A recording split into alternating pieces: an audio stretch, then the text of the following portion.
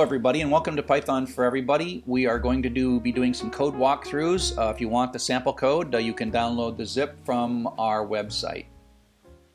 The work that we're doing right now is we are in the process of building a spider and visualization tool for email data that came originally from this website gmain, but I've got my own copy of it. And so what we've done before is we ran gmain.py, and I grabbed a URL. I have a URL that has all this data, and I downloaded that, and then I ran gmain again to catch up.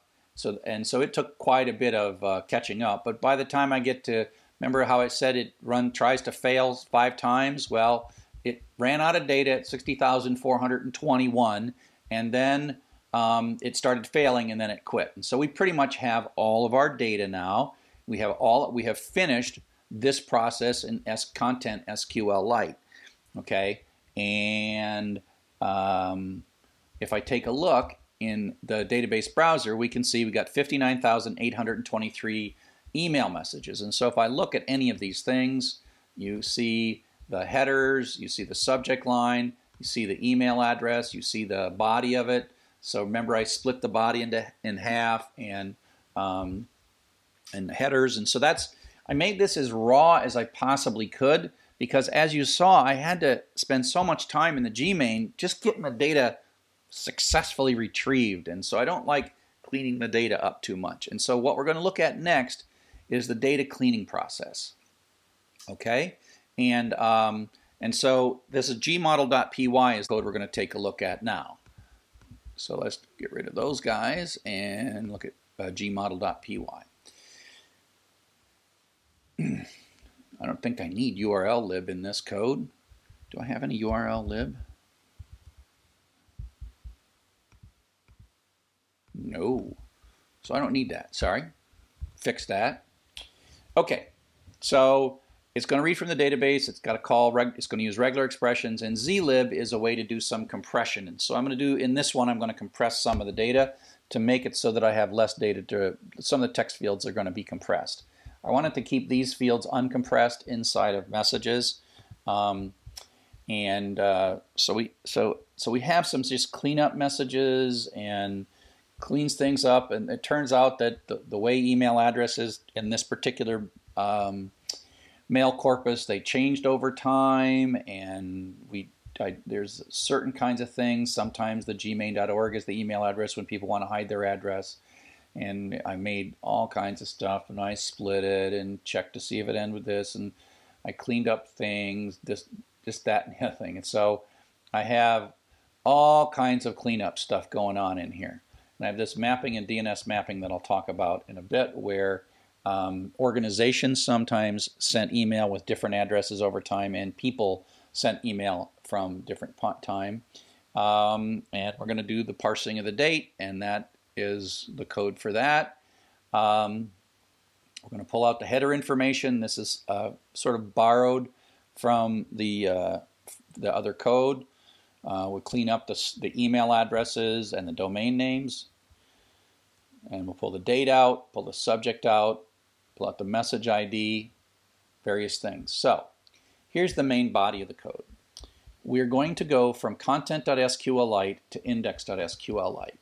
And what I'm going to do every time is I'm going to wipe out index.sqlite and drop the messages, senders, subjects, and replies. So this is a normalized database in that it has foreign keys. So there's a messages table here with an integer primary key, the GUID for it. The GUID stands for Global Unique ID, sent time, sender ID, and it's going to have a blob. These are blobs, binary large objects for the headers and the body, because I'm going to compress them in this database to make them.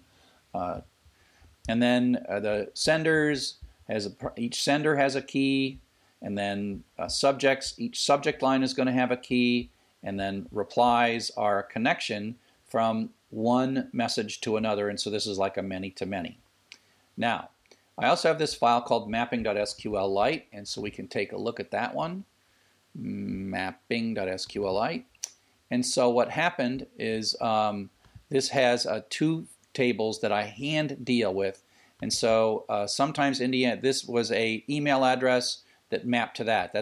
So indiana.edu, that's a way to take that's the email address. And then these were a bunch of people that had email addresses changing throughout the project, and I sort of kind of mapped them in a way.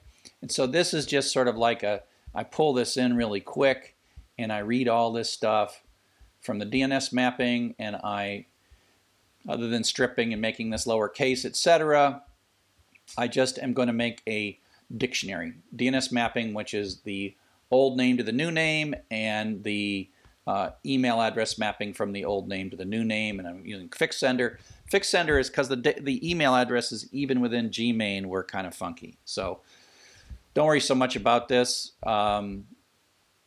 Okay, and so now what I'm going to do is I opened up a connection just to read all that stuff in, and now I'm going to actually open the main content. And I'm asking it to open this a little trickier. I opened that read only.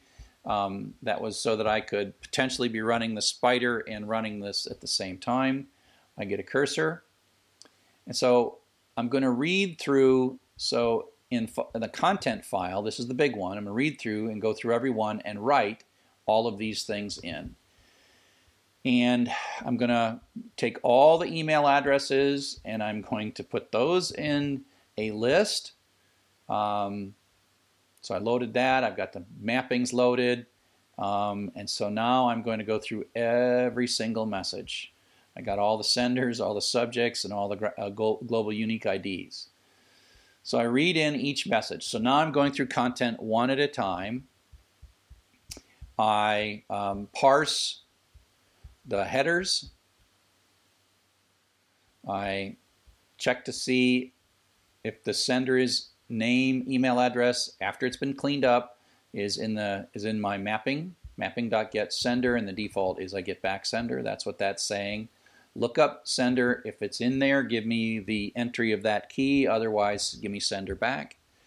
We're going to print every 250 things we do. We'll complain if this is true. We're going to go get the mapping between the senders, which is a way to look up the primary key. I could have done this with a database thing, but I wanted it to be fast. So that's part of the reason I read all these things in, so I could have those mappings to be really fast. You'll see this takes a little while, even though it, even though it's I got all this stuff cached. And so then, if I don't have a sender ID, meaning that I haven't seen it yet, then I'm going to do an insert or ignore into senders, and then I'm going to do a select, and then you've seen this where I grab the row back, and I'm really just trying to look at the recently assigned ID, and then I'm going to not only set the sender ID for this iteration of the loop, but I'm also going to store it in the dictionary, and so that builds this dictionary up. And you'll see the same thing is true for subject ID. I'm going to insert it into the subjects table and get a primary key if I don't know what it is. And then I'm going to put it into, not only am I going to put it into the database, but I'm also going to put it into my dictionary. And the same thing, I guess I didn't do it for the GUID. Okay. So now what I have is the sender ID and the subject ID, which are foreign keys, into the sender table and the subject table. And I'm going to insert the message with the sender ID, subject ID, the sent at, headers, and body. And the values here are the GUID, sender ID, subject ID, sent at. Now this here is zlib compress. So what I'm taking is the message, the header, and the body, and this little bit ends up with a compressed version of this stuff, and you'll see it in a second. And this keeps the size of these text things down at the cost of the computation of, at the cost of the computation to compress and decompress when we want to read it, okay? And then I pull the GUIDs out, the ID, which is the GUID, and I pull out the primary key for this thing based on the GUID, and I update this dictionary, okay? So let me run that code. It is doing a lot of cleanup, and I'll tell you, it took me a long time to make this work. So this code that I'm running now, don't forget to take a Python 3, Chuck. So this is going to run every 250. So it did all this pre-caching. So that's how long it takes to do 250. Now there's 60,000 in here. And so this is really busy. The reason it's bouncing back and forth is that every time it makes this journal file, and then does a commit. So you can kind of see that it's busy making journal files and committing, and there's a lot of activity going on here. Just so happens that Adam shows me these files.